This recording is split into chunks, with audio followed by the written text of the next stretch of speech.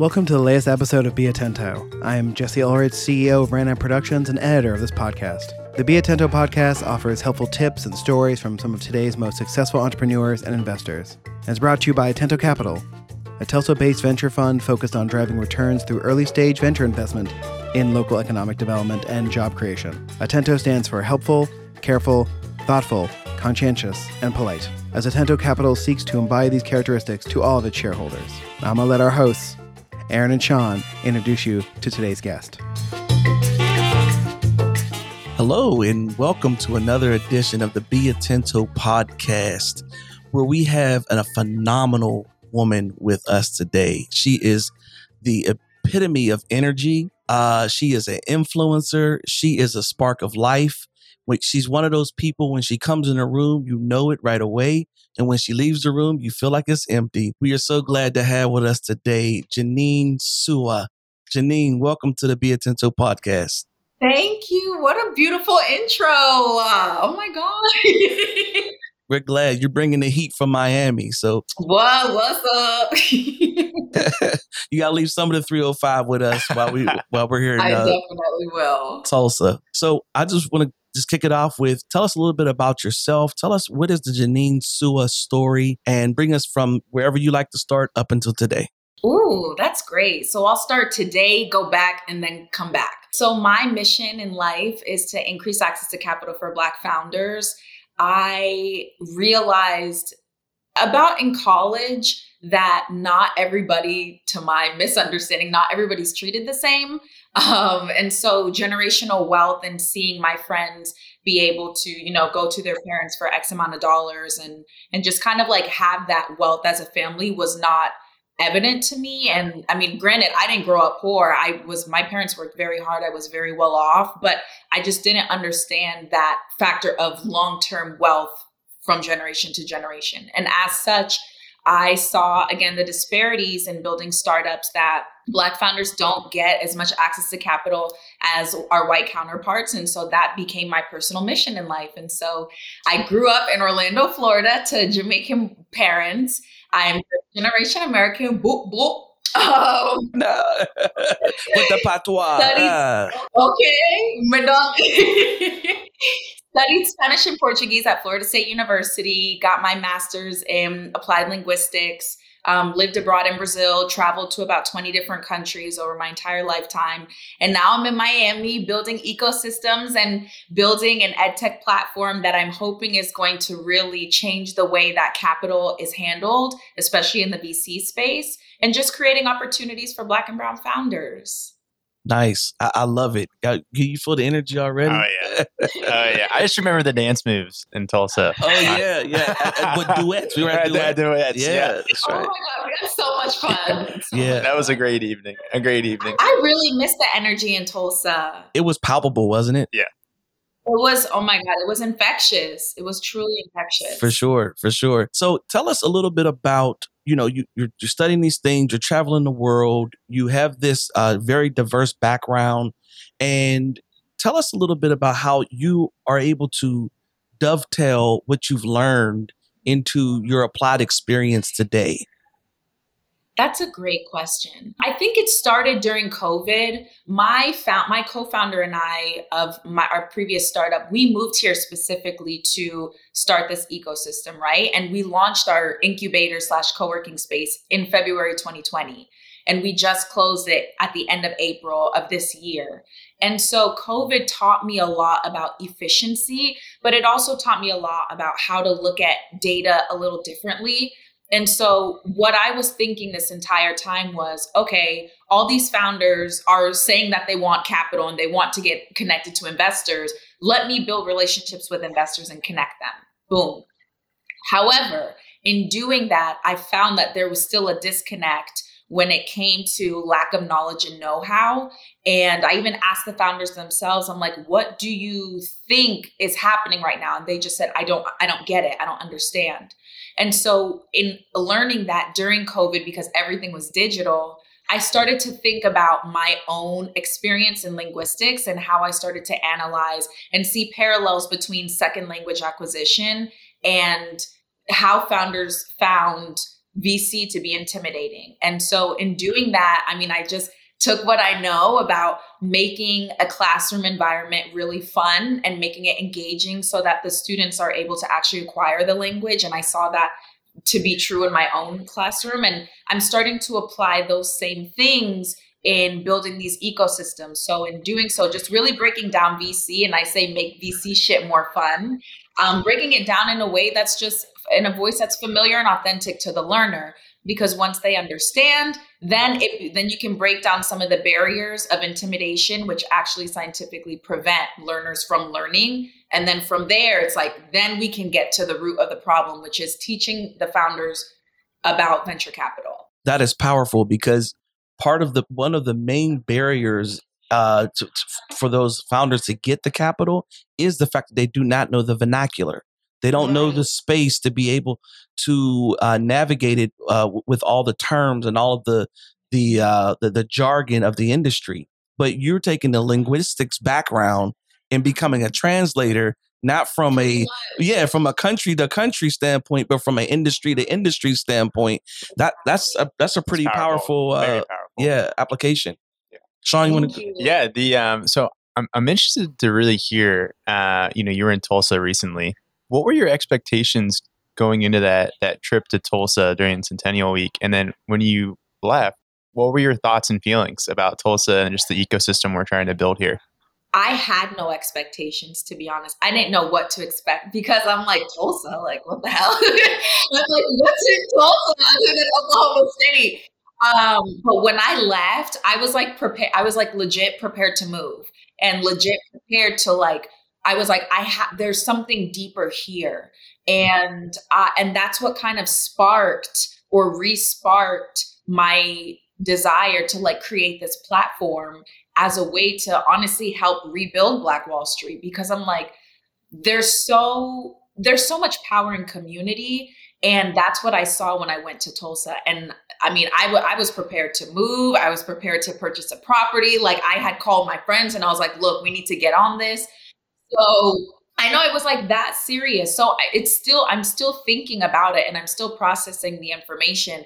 But I think that if I were to build out my HQ, I would have one branch, like one leg in Tulsa and one in Miami. That's awesome. The impact was like that deep. It was that deep. Wow. And I guess a good, quick follow-up question to that is compare and contrast, like what's going on in Miami and with Tulsa. Like what's the difference between the two ecosystems? Like Miami is on fire right now. I feel like every other week I see an article or something on Twitter about something that's going on in Miami with the mayor, or I see Brian's Twitter blow up on about Miami, which is always really awesome to see. But I'd love to sort of hear like, your thoughts and your feelings in comparing and contrasting the two ecosystems. So Miami, I'm not from here. I came here as a transplant 3 years ago, as I mentioned. Initially, it was very intimidating. And we started from like ground zero. So we hustled our way, like my co-founder and I, Megan, we hustled our way to build those relationships that initially, again, coming from the outside, people are very resistant. Now I would say it's very welcoming. The energy has shifted, one, because I built the relationships that I needed to build, but two, because there's so many people now investing in Miami. In terms of the contrast or comparing it to Tulsa, the energy right now is very similar to the energy in Tulsa that I experienced last month or 2 months ago. Everybody's like energetic. Everybody's like, how can I help? How can I help? Whereas initially when I got here, it was like, who are you? What are you doing? Why do you want to come and invest in Miami? I'm like, dude, I'm investing money into your ecosystem. Like, what other proof do you need? I would say those are the two differences. The one difference I would say between Tulsa is that it's very intentional about the Black Wall Street, again, because of the history.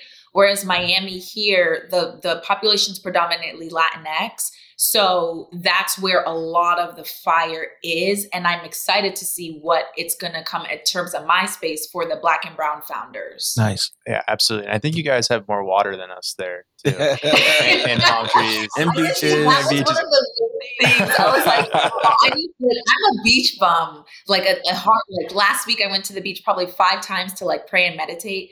And that was the only thing keeping me from like moving to Tulsa right away. I'm like, I need the beach. beach.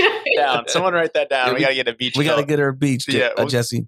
We need somebody to create like a man-made beach. I don't know. In terms of what you've accomplished so far, well, let me take a step back from that question there. Let me go into, do you want to discuss a little more about your platform, or is it too early, or you want to put a little plug in about your platform and explain what it does and, where you are in the process with it? Sure. Yeah, it's never too early to talk. You never know who's watching, right? So right now, I had a call with a friend yesterday, and he was like, you need to start raising already. And I'm like, he's like, it's part of the story. Like, you have to start raising. So I say all that to say, I have an MVP for the community side. There are two components to the platform, and it's called Find.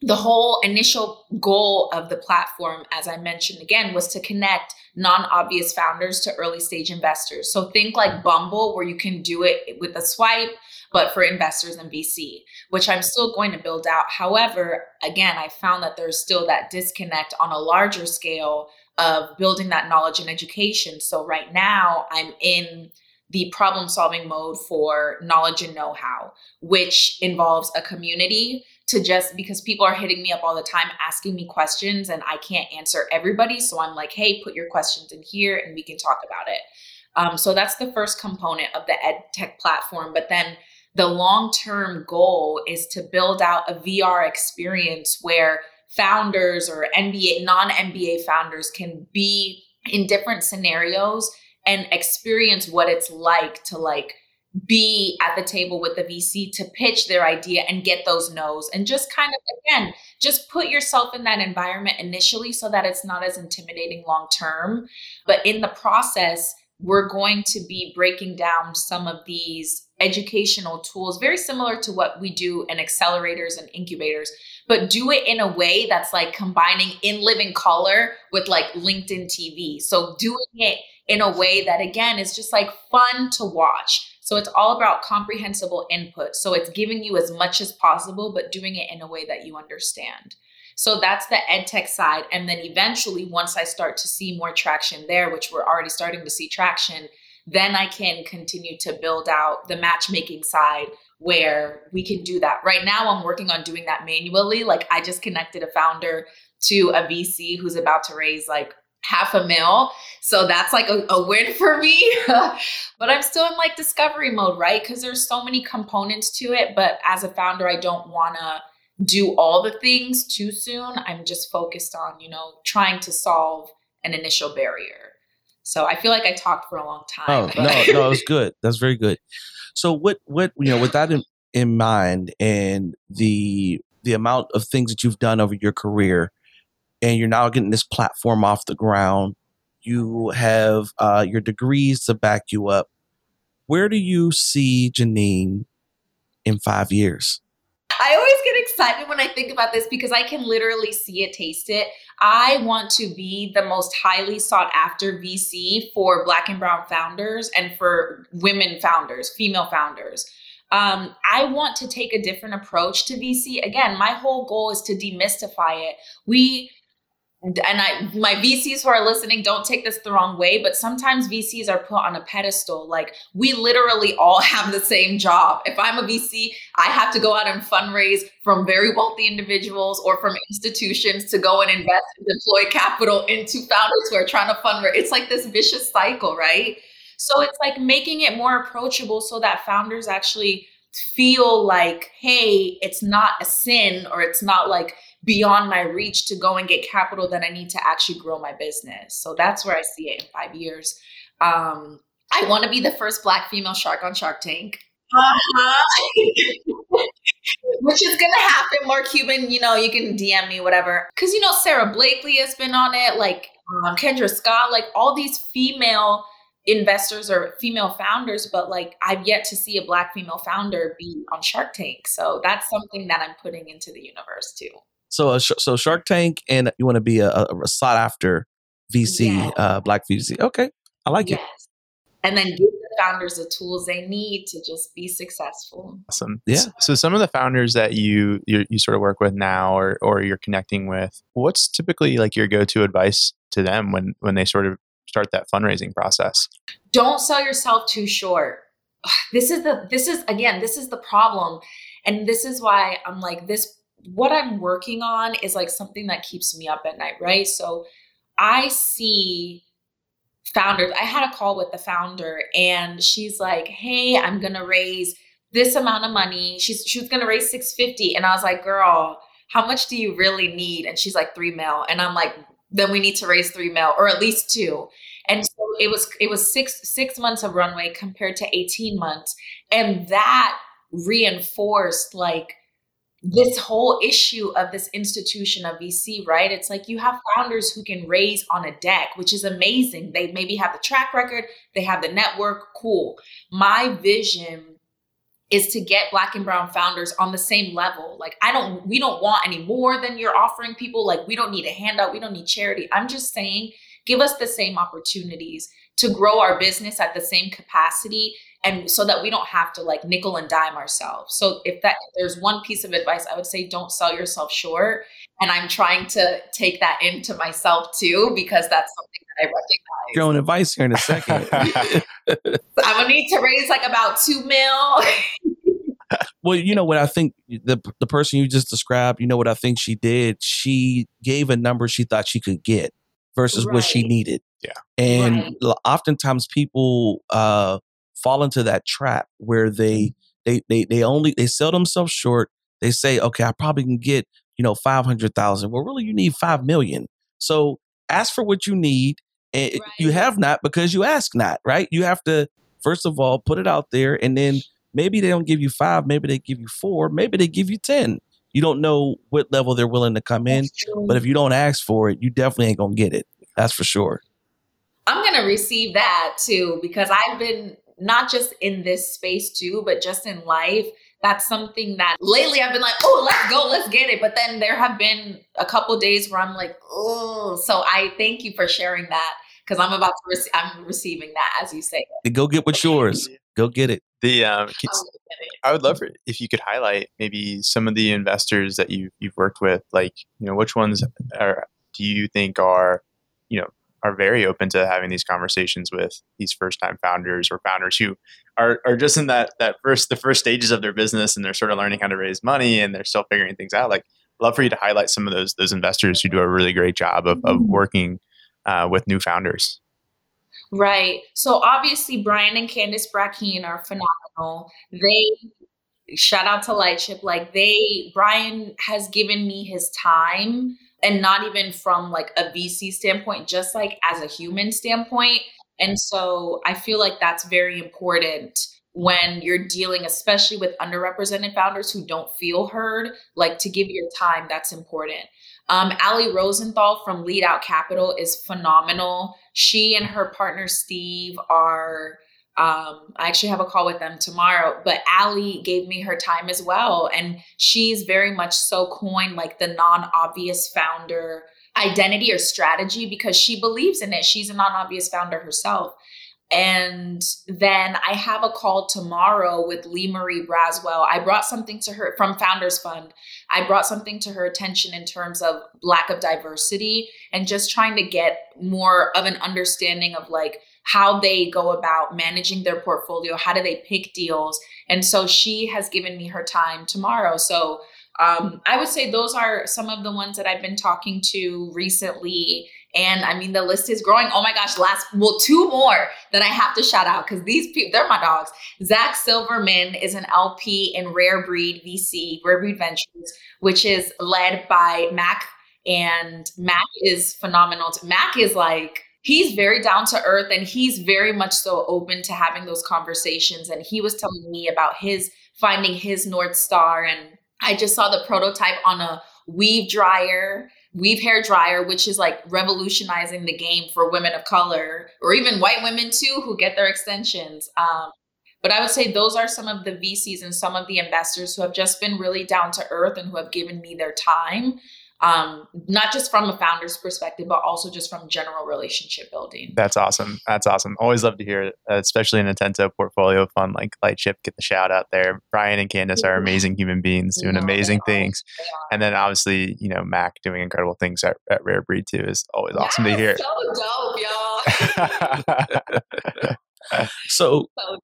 So with this new platform and the work that you're doing as you start to raise your fund, and have you thought about any ties back to the island of Jamaica and working on some type of immigrant programming that will help to cultivate founders from the island to get their ideas off, or maybe Bahamas or Barbados or, wherever? Or have you thought about that? Or Brazil. Yeah. So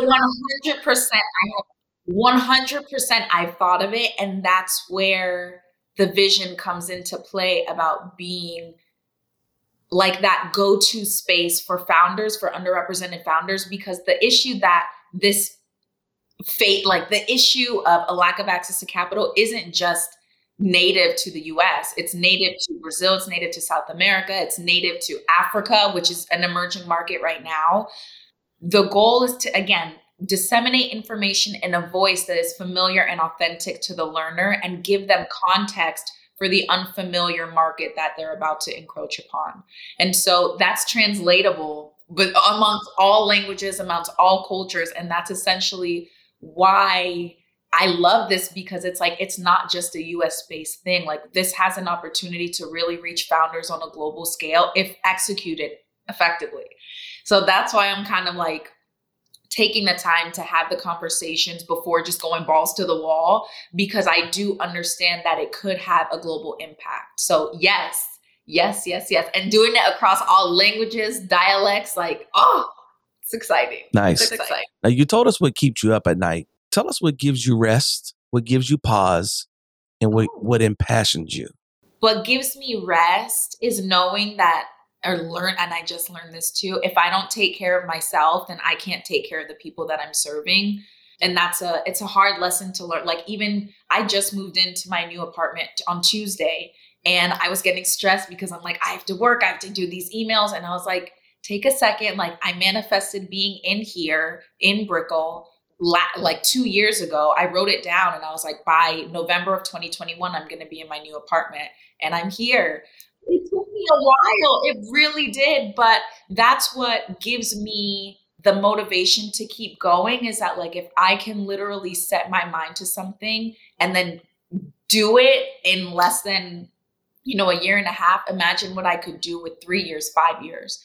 And what really impassions me and what's my why, it's twofold. One, it's to be able to take care of the people who have invested in me, like my mom, my dad, my sister, my cousin, my uncles. Like, they have invested not only financially, but emotionally, spiritually into me. And I want to take care of them.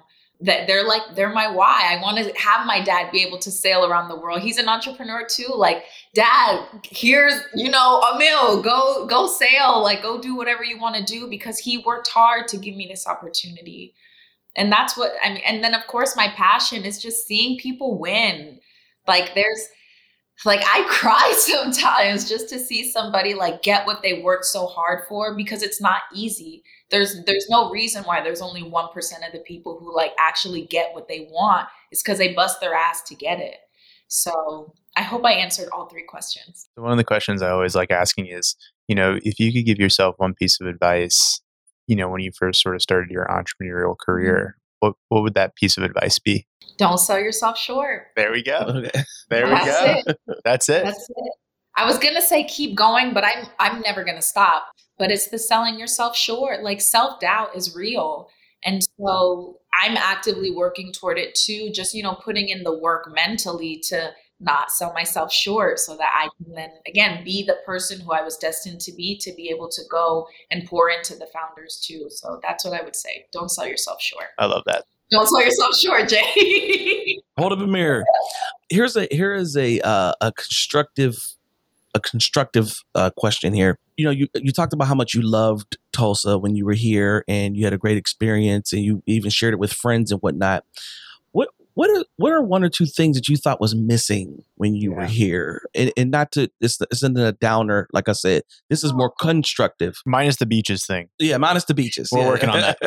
We're working on that.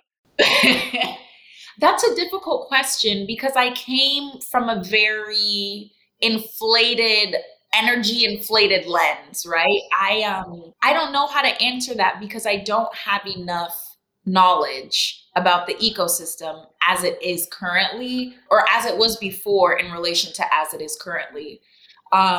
Instead of quality of life, like maybe you wanted to get a pop and you couldn't get one near your hotel, or maybe just experientially. Yeah. There's no grocery store that's walkable downtown.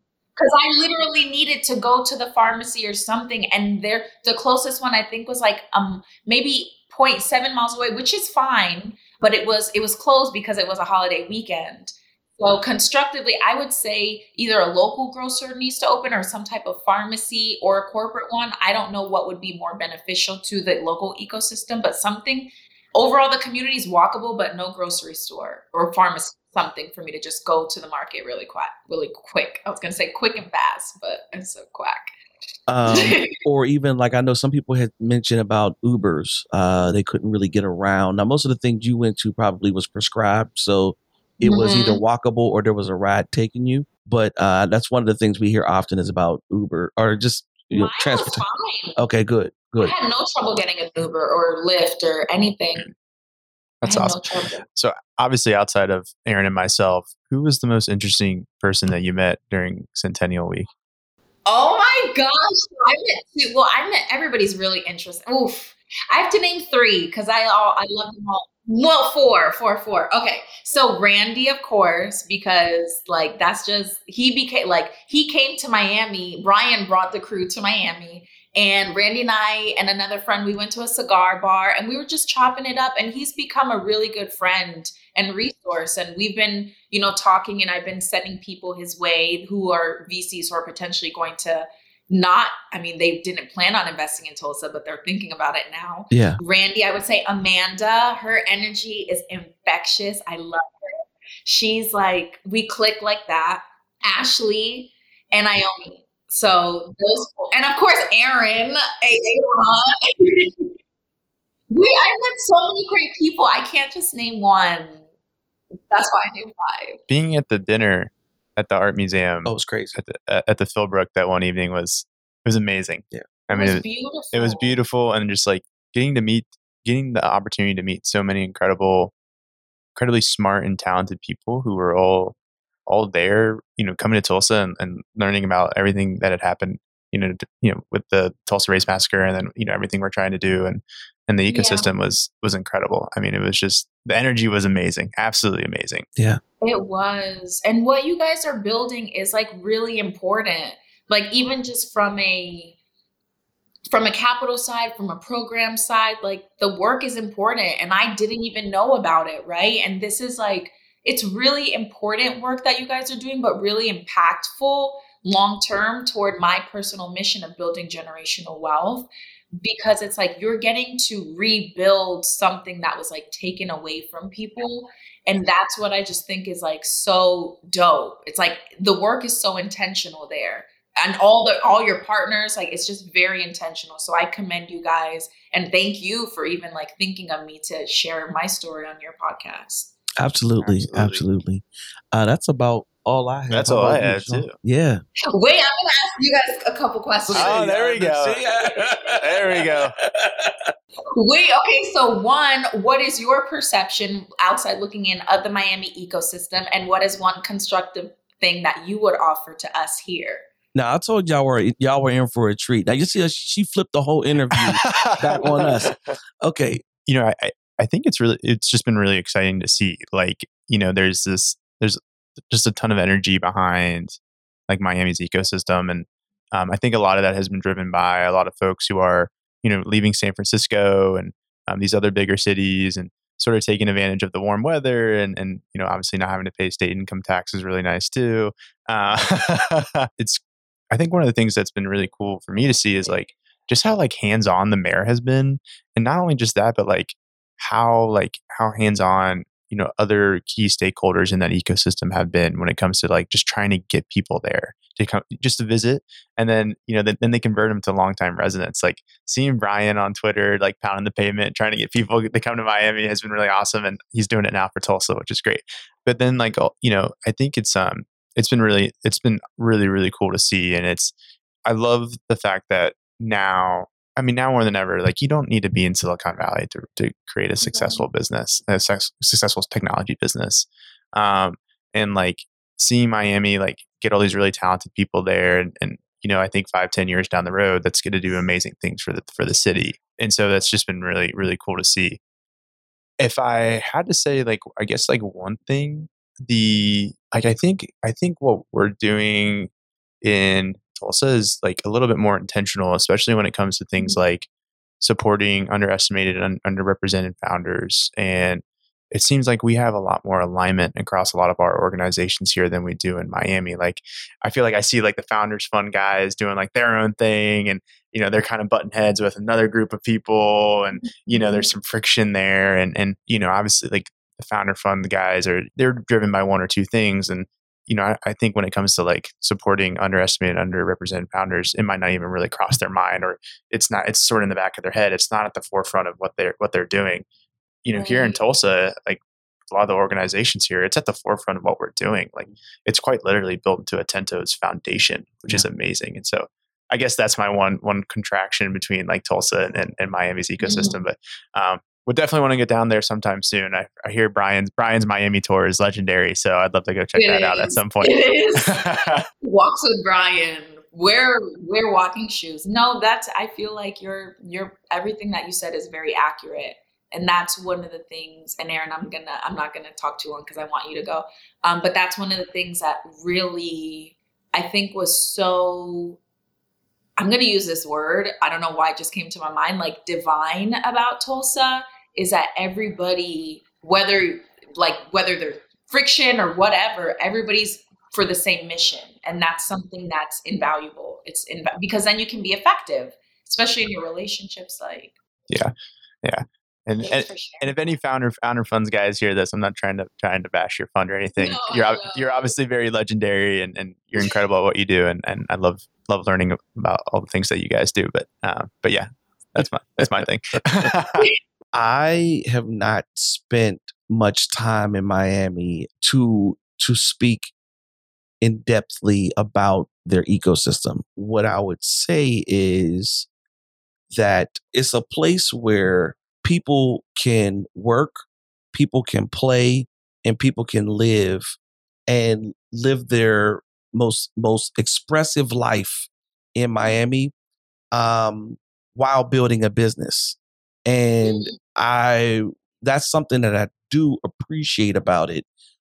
You figure they have all the sports teams, so you can go to a game, you can go to the beach, you can go to a concert, you can go, like they have all of the variety of what most of the country has to offer, but they have beaches and they have, it's like an added layer. So, I mean, they really have a lot going well for them. And so what I would say is, I think that the ecosystem there is strong. Like Sean says, I'm hearing about it all the time, and I'm not the most VC in tuned person. Sean reads articles and stuff. Like he's in it. I'm in it as well, but not nearly to the same degree. And so I'm even getting information about Miami and what the activity that's going on there. And I'm excited. I need to come down there and come on. Cubano food and, go to the beach and whatnot. So yeah. Coffee. Oof. Yes. Yeah. Oh, that's awesome. If there's one thing I love about Miami, and especially as a Jamaican, being able to get authentic food, coffee. Like there's this place that I go to, like 10 minutes walking distance. It used to be my favorite spot even before I moved here. And it's like abuelos like making eggs in the kitchen. It's just so rich and when you guys come, I'll take you. We'll do my walk, my version of Brian's walk. And that's exactly what I mean. Outside of New York, Miami's probably the only place that you get authentically all cultures in their natural form. Like natural. You have Brazilians there who do what Brazilians do with good food and good. You get all of their culture and all of their expression, and Miami kind of celebrates it all. I think that's powerful. The Haitian community, the Jamaican community, Middle Eastern communities, and whatnot. So I'm a fan of Miami. I really am. I just haven't been there enough to really speak in depthly about their ecosystem to juxtapose it to Tulsa's. Well, that just means you guys have to come visit. Yeah, we're gonna come Absolutely. down. We'll be down there. Don't Absolutely. worry. We're gonna. Well, I think we have a direct flight now. Yeah, we do. I know. Brandy told me, bring the Tulsa energy. Come on. Down. We're gonna get on Brian's yacht, Brian and Candace's yacht, and we'll sail around what was it? What's it called? Key West. Key West. Yeah. All those other places. We'll bring back some sand to Tulsa. Get that beach going. Yeah, we'll get your beach going. Man-made beach, please. Absolutely. But this has been most wonderful. Thank you for your time. Thank you for your just being you. You really left an indelible mark with all of us here in Tulsa, and we're excited for what is to come. Absolutely. Let us know how we can help you moving forward. All right? Thanks, guys, for having me. I appreciate you.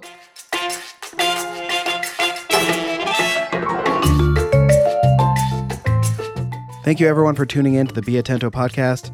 You can find this podcast anywhere podcasts can be found, and make sure to subscribe and to leave us a review on Apple Podcasts. Don't forget to follow Atento Capital across all social media platforms, and we look forward to speaking with you all again on the next episode of Be Atento.